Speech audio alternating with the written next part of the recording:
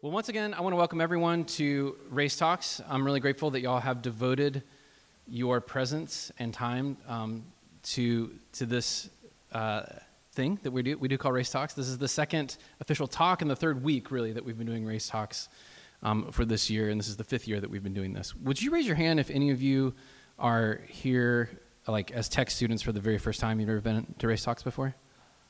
Very good. Well, praise the Lord. I'm glad that you are here.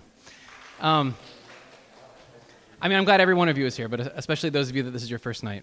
I know that we've already made a pitch for this, but I just want to reiterate that while what is going to be said this evening, both by Reverend Willie as well as in our discussion, is going to be good and fruitful, we do these talks with the assumption that they need to be digested in Christian community and in real relationship with one another.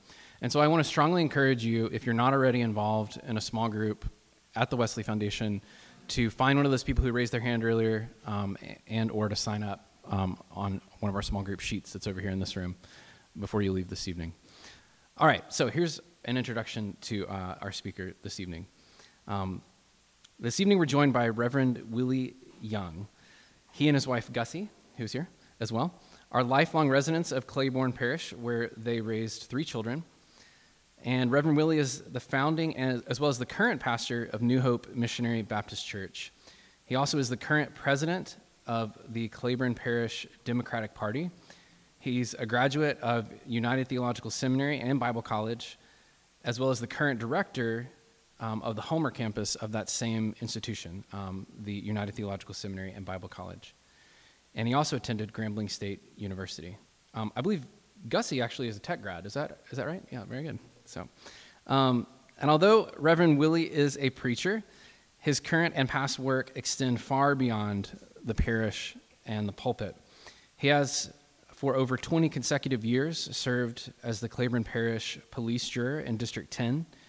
He previously served as chaplain for the Northwest Regional Hospice. He worked as deputy sheriff for the Claiborne Parish Sheriff's Department. He served on the Claiborne Parish School Board as a student counselor at Homer Junior High, as well as having served, this is a past position if I'm correct, as the president of the Claiborne Parish NAACP. Is that correct? Very good. Beyond all of that, Reverend Willie has and continues to serve and as well as has led on a very long list of community service, economic, educational, law enforcement, and peacemaking organizations and associations, at least one of which I believe he is going to share about and tell us the story of this evening. In case you're wondering how we have the privilege of having him with us here this evening, it was our very own McCall Heckle who tipped us off to Reverend Willie, as well as her family, who is also here. Raise your hand if you're in any way related to McCall. These folks. Yes. Some of them are tentative and some of them are proud about that. But, and I will just say that although Reverend Willie and I haven't had a whole lot of conversation, we did have a 30 or 45-minute phone conversation, I guess a couple weeks ago now. And it is genuinely one of the most edifying conversations I've had in a really long time. And something that, and by edifying, I mean that I was happier to be alive after that conversation than I was before, and was reminded of the reality of the Holy Spirit at work in this world. And I'm sure that we will experience more of the same this evening. And so without further ado, please welcome Reverend Willie.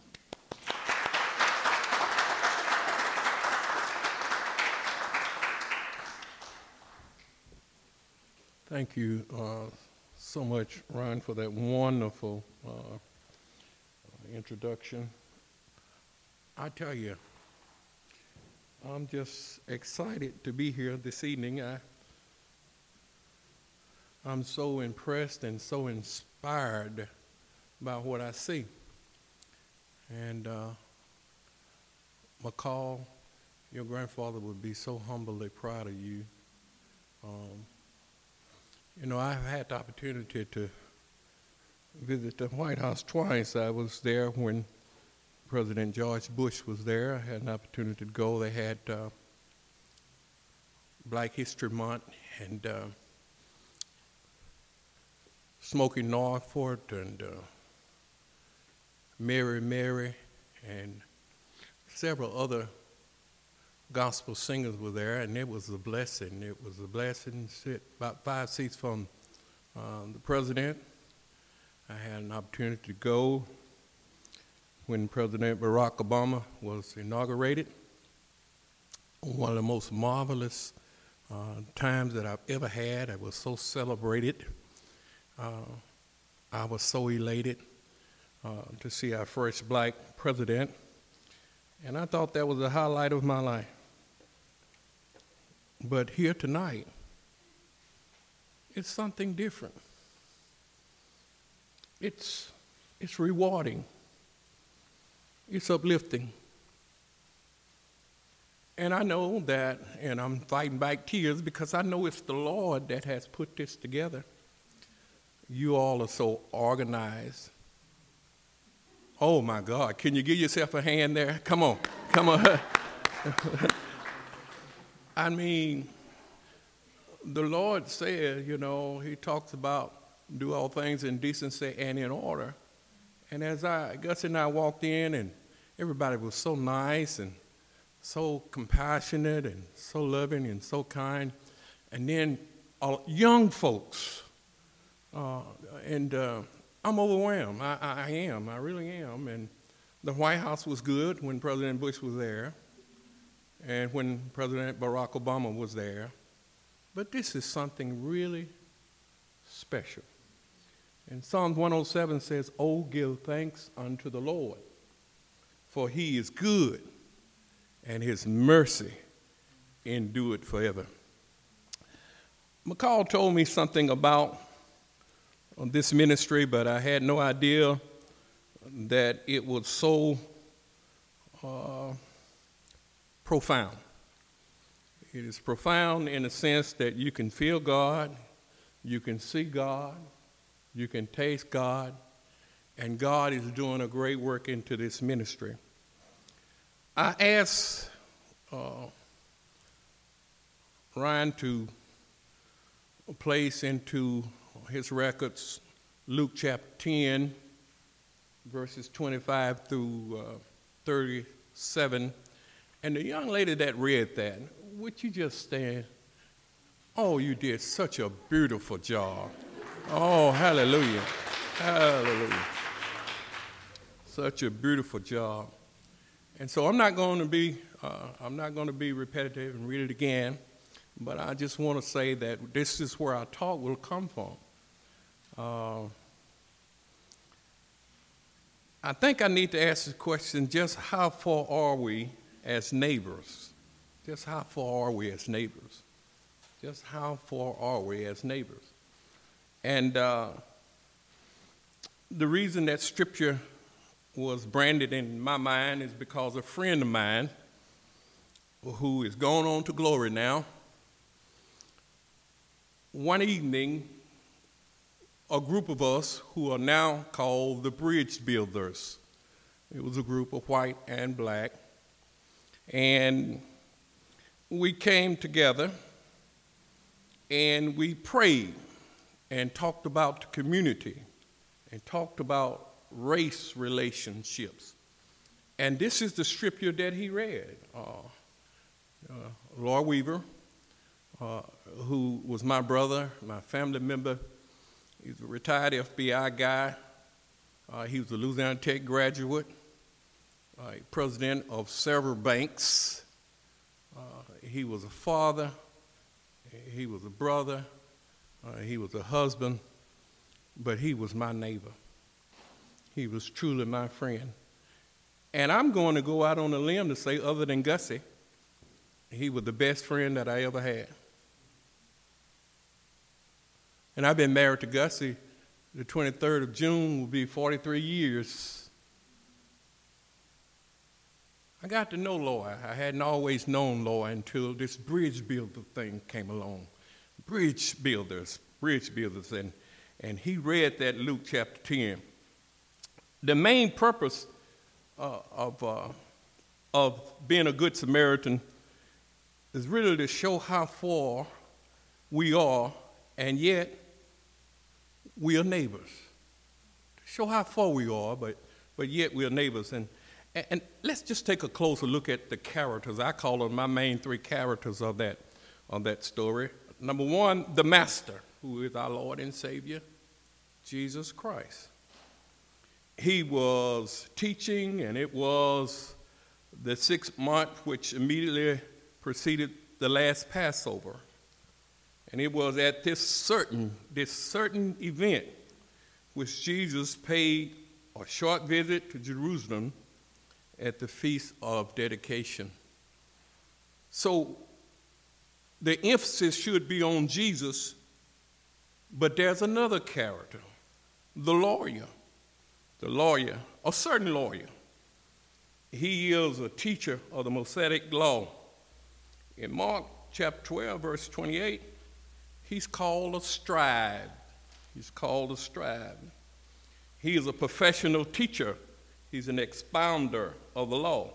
Matter of fact, he represented tradition. Some tradition is good, but then sometimes you need newness and freshness. But this lawyer represented tradition.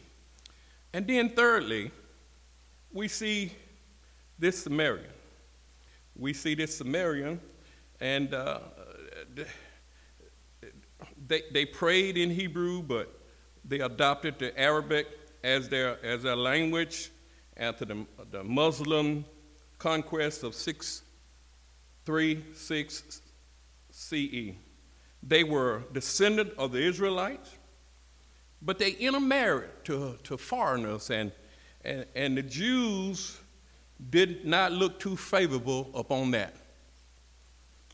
So I wanted to lay out those three characters there. The Master, which is our Lord and Savior Jesus Christ. The lawyer, who was so inquisitive and so challenging and tried to test the Master. Could you believe someone trying to test our Lord and Savior Jesus Christ?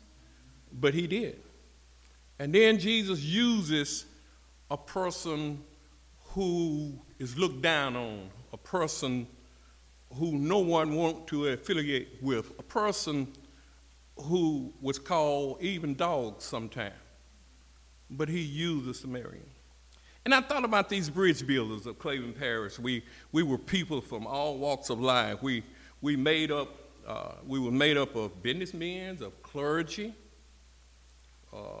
law enforcement, educators, engineers, laborers, doctors, lawyers, truck drivers, cooks, fishermen, hunters, firemen, etc. I mean, we had about 25 whites when we first began, and about maybe 18 blacks. And the reason I believe is because Lloyd was the one that organized the group, so he was able to get out ahead of all of us, and they had more than we did. But we came together. We came together. We came together sometime. I mean, black and white. We came together, just like I'm seeing here, all these young folks. Oh, I am so full tonight. But as bridge builders, we came together. Sometimes we had the biggest fights in the whole wide world. We fought like cats and dogs. We did that. But we managed to stay united. We managed to stay together. Now, ask yourself why, with all of these, you think about lawyers and doctors and preachers in the same room. You talking about egos. I mean, they was everywhere. But they managed to stay together. We managed to stay together. We are together today. We hadn't met because of pandemic, but we're still together. Why? I'll tell you. Because we all loved God. We all loved God, even when we didn't know how to love one another, even when we didn't know how to trust one another, even when we suspected each other to not be truthful about the mission that we was there. We all loved God. That was the one thing, that was the glue that held us together. And we had some pretty tough times, but I believe in Psalms 33:1. It says, "Behold, how good and how pleasant it is for brethren to dwell together in unity." Unity. And I think that's what our world needs today, is so much fighting and so much bickering, so much name calling. It's so depressing sometimes to even turn the television on. But we got one thing that the world don't have. We have Jesus. We have unity. And when he says, "Behold, how good and how pleasant it is for brethren to dwell together in unity," that's a bond that you can't break. And we as bridge builders learn how to love one another. Didn't always. We had several things that happened that tried our faith. I can remember in 1992, in April 1992, when the Rodney King beating took place. And we met that Monday night. I never shall forget. We met at our church, at my church. We met in the fellowship hall of our church. And no one wanted to bring it up. That was one issue that we didn't, but somebody brought it up. And all the whites said they could see why the policeman was beating Rodney. All the blacks said that they could not see why he got that beating.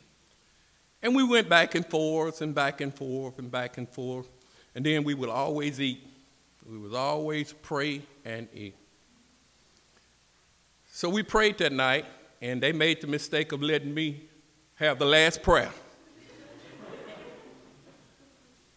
And I must have worked on Lord the way I never worked on him before. God worked on him. So he called me. He said, "Willie, in that prayer, what were you?" I said, "What, me?" I said, "I can't even remember what I prayed about, Lord." He said, "You know what?" I said, "What?" He said, "I like to come to your church Sunday and speak to your congregation." I said, "Oh, wait a minute. No, not what I just heard about Rodney. No, Lord." He said, "But no, you got to trust me now." Because in the prayer, I closed by, "Lord, bless them even if they can't see what we're going through." And I said, I believe I said, "I guess they have to be black to feel what I feel." And so Lord called me. He said, "Willie," he said, "let me talk." I said, "Okay." So on Sunday morning, he gets up. He said, "I want you to know, son, I love your pastor." He said, "I'm not black. I can't feel what he feels." He said, "But he's my friend. And if he's hurting, I'm hurting." Man, I bet you I felt that talk. He really humbled me because God had really worked on him.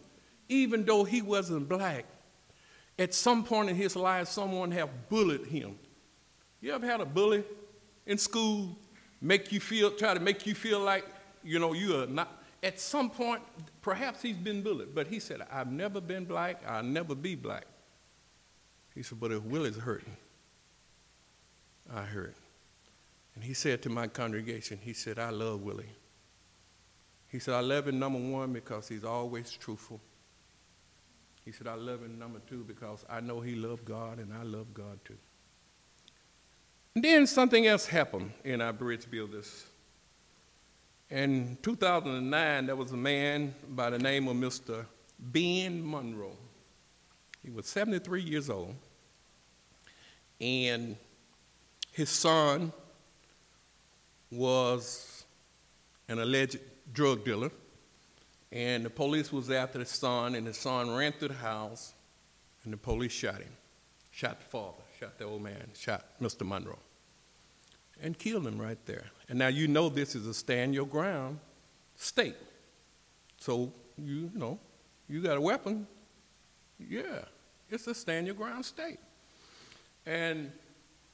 But this time, it was the white business people who came to me and said, "Willie," and at that time I was president of the NAACP, and said, "Willie, what can we do?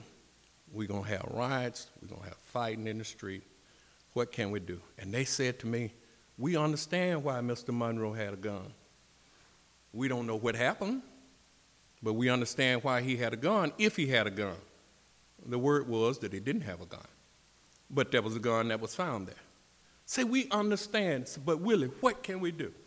Well, I said, well, let me tell you what we can do. I was president of the NAACP. I was eating at a Mexican restaurant in Shreveport, and I got the phone call that the old man had been shot, and he didn't have a gun. And I said, well, I called 3 people. First person I called was my brother, and I called one of the lieutenants, and I said, just keep everybody there who can be a witness. Second person I called was a lawyer. I called a lawyer. I said, it's going to be trouble. I said, I can tell you it's going to be trouble. I said, I want you to talk to the white community, and I'll try to talk to the black community, and we'll try to keep things together. The third person I called and I went to see was a man by the name of Duffy Gadney. Duffy and I was in the sheriff's department together, and Duffy had a way of dealing with people that I couldn't deal with. How should I say? And I know I'm being recorded, so I have to be real careful. Well, I'm going to tell you how he said it. He used to say they were rednecks. That's what he used to say. But Duffy could deal with them. He knew that they was going to flare up. He knew that they was going to be in war. He knew that they wanted to fight. Do you not know that some people love fighting? But I couldn't get to Duffy. His mother-in-law had died. And so, to make a long story short, the business meeting, we had a business meeting of our bridge builders. We talked about it. We said, what can we do to keep the peace? There was no rioting in the street. You know why? Because we learned how to trust one another. We learn how to trust one another. We learn how to trust one another. And let me tell you something. You're talking about race talk. You're going to always have to communicate. You got to talk. Even if you don't agree, you got to come together. We learn not only how to communicate, we learn how to network. You know, when one of us needed something, the other one had it. And whatever resources that needed to be done around the town of Homer and Claiborne Parish or Hanksville or Athens or Lisbon, we all came together to make it happen for the brothers who was in the bridge building. The Monroe thing turned out okay. You know why it turned out okay?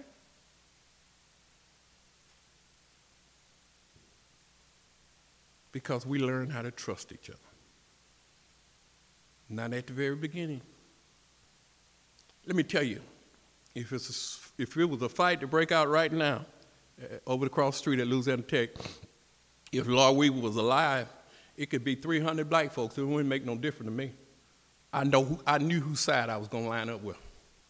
I was going to line up on Lord's side because I learned how to trust him, and he learned how to trust me.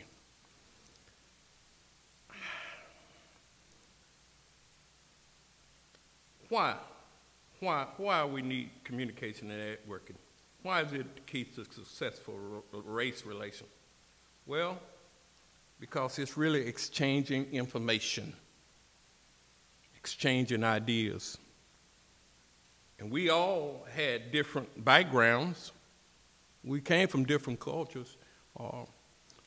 Lloyd believed in his Southern heritage, and I believed in my African heritage. But we learn how to respect one another. We learn how to respect. He knew Gus's birthday. He was always there for my children. He'd get on the phone and call sometimes and say, let's go riding. And I would do the same for him. I knew his birthday. And I would call him sometime and say, let's go riding. What we need now, today more than anything, we need unity. But you got to talk. You have to communicate. You have to exchange information and ideas. Nehemiah 4:6 says, we can build back when the people have a mind to work. Nehemiah had a mind to work. He asked the king if he could go back and build upon the graves of his forefathers, and the king extended him that privilege. We can build back when you have a mind to build back. Wesley had a great idea. He had a great vision when he put this together, because he knew that we was going to need to learn how to build back. Let me just come to a short conclusion. You know, as a Baptist preacher, we say, "Let me close," about 20 times. I think I'll close, and we keep on and on and on. There's a way, this is the way the story goes. The young lawyer heard Jesus talk about mystery and things unseen and things that are unheard. And so he decided he wanted to ask Jesus a question. What shall I do to inherit eternal life? What can I do? What can I do to inherit? And Jesus said, "Do you know the commandment?" He said, "Yes." He said, "To love the Lord thy God with all of thy heart, with all of thy soul, with all of thy strength, and with all of thy mind, and to love thy neighbor as thyself." Jesus said, "You answer well." And then he was not content with that. He says, "Who is my neighbor? Who is my neighbor? Who is my neighbor?" And so Jesus starts off with this story. He talks about a half-dead traveler, a man that was on the road at Jerusalem, and from Jerusalem to Jericho had been beaten to death, had been almost to death, had been robbed. The thieves and the robbers came there, and something jumped up in my mind, John 10:10, when it says, "Satan come that he might that he might steal, kill, and to destroy." And Jesus said, "I come that you may have life, and that you may have life more abundantly." That scripture jumped up into my mind when I started thinking about this thief. You do know the devil's job is to mess with you, don't you? It's his job to get in your head. It's the devil's job to cause confusion. Brother Rhyme, if he could have thrown a wrench into this, he would have done it too. But you all were prayed up. And so the devil's job is to steal, kill, and to destroy. But he can't do anything with Jesus. And so Jesus said, "I come that you could have life and that you could have it more abundantly." So this half-dead traveler, Jesus tells the story about it. He was laying there. The thief had beaten him, had bruised him, had battered him. The traveler was stripped of his belonging and left half dead. And so Jesus said, the priest comes by and see the man. The priest comes down from his holy service in the temple and ignores the beaten traveler and bypass him and go across on the other side of the road. And church folks will do that. Church folks will see you hurting, and they'll pass by. Matter of fact, they'll make up excuses why they should not help you. And then here comes the Levite. The Levite seems to have crossed the road, looked upon him, judging it to be a helpless case, passed by, render no help. Just like the priest passed by on the other side. You know, I got some kinfolks like that. They have seen me hurting and wasn't there to do anything about it. They didn't even try to help me. I have seen folks in the church who know that you need help, but they would not be there. The Levite and the priest, listen to how Jesus puts this together. Listen to how he do it. He talks about leaders in the church. He talks about leaders in the church. Now, he's talking to a lawyer. He's talking to a scribe.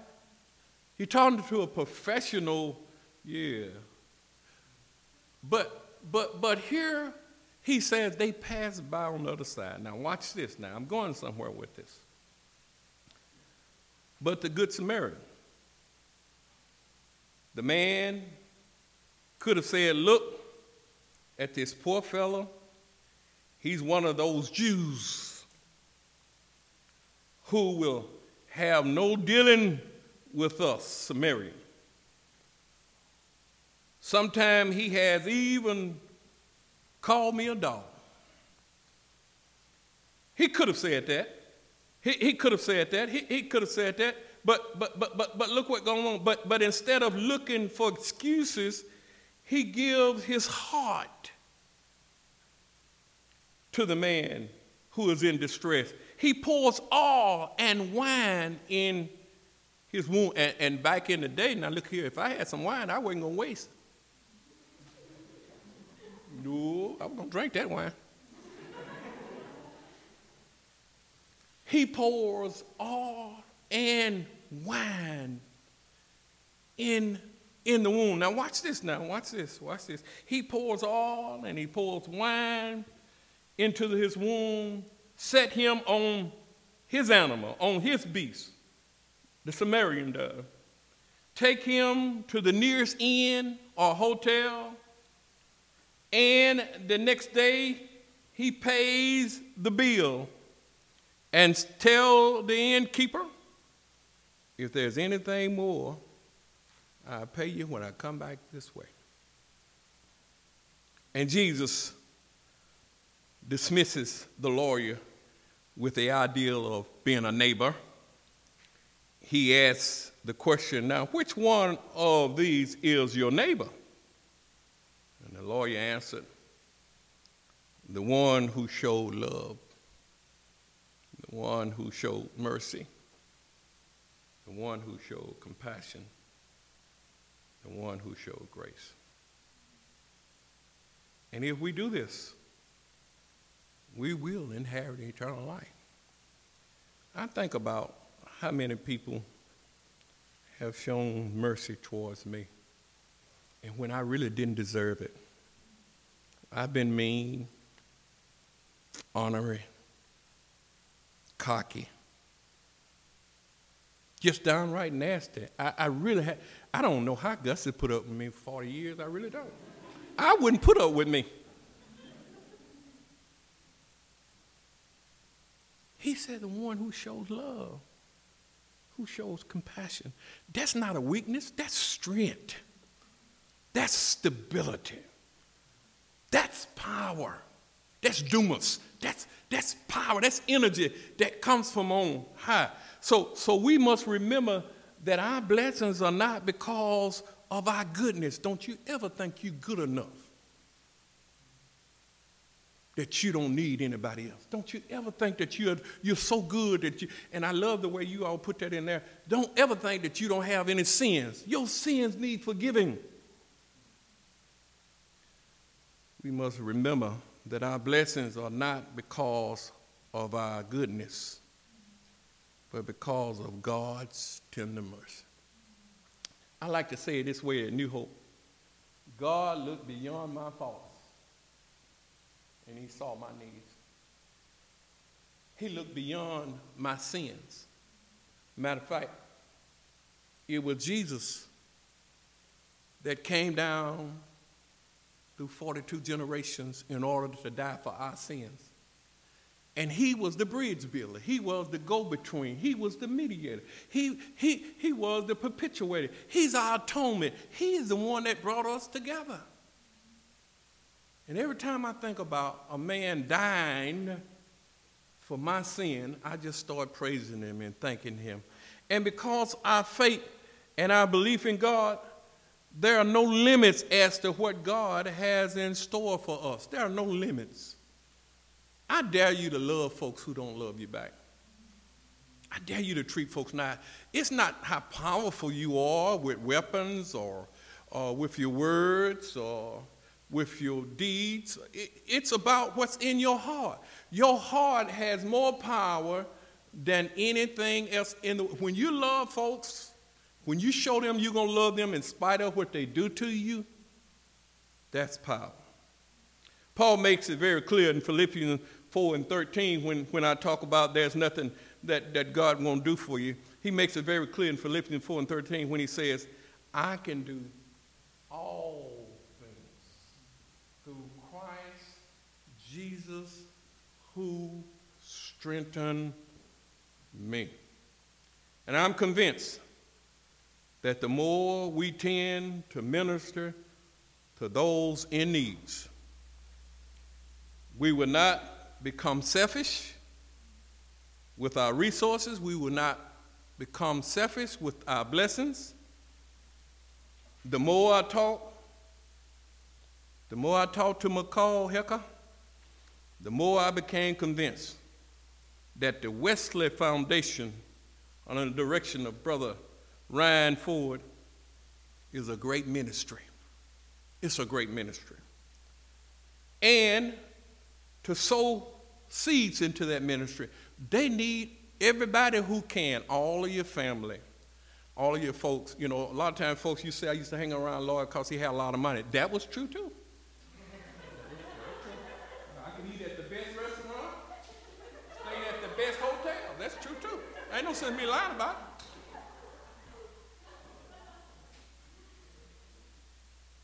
But we need money for this organization, for this ministry. We need money. We need some money. We want your love, but y'all folks got money. And you need to sow some money into this ministry. You know why I believe that Jesus used the man beaten or half dead? He could have said, you can tell the true tree by the fruit it bears. He could have used that. He could have said, whatever you sow, so shall you reap. He could have used that to the young lawyer.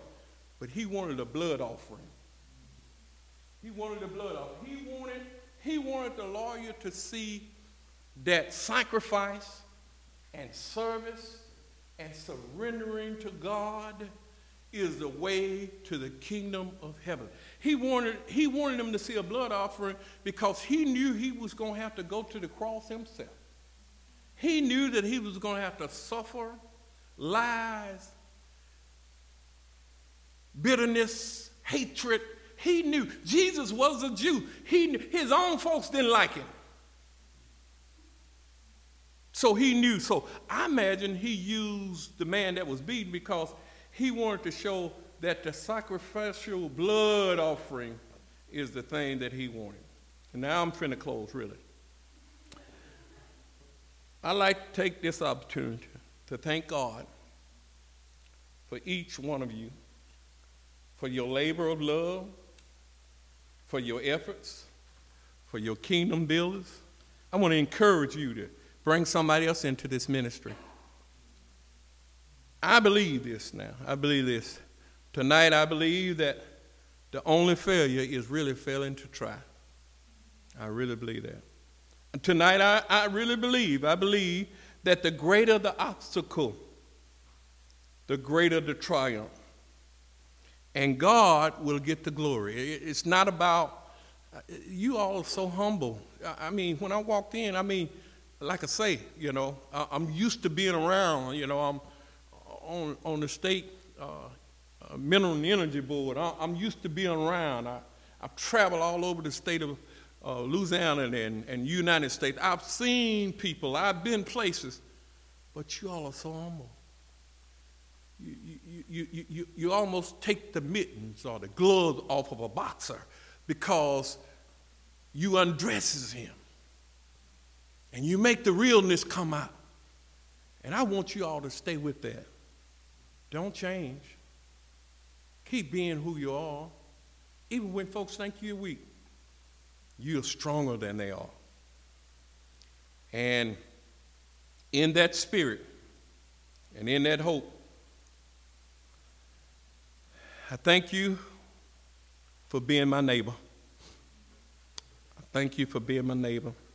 And I pray that you really know what a neighbor is. A neighbor is someone who will help you in spite of who you are. May God get the glory and the praise. Thank you so much.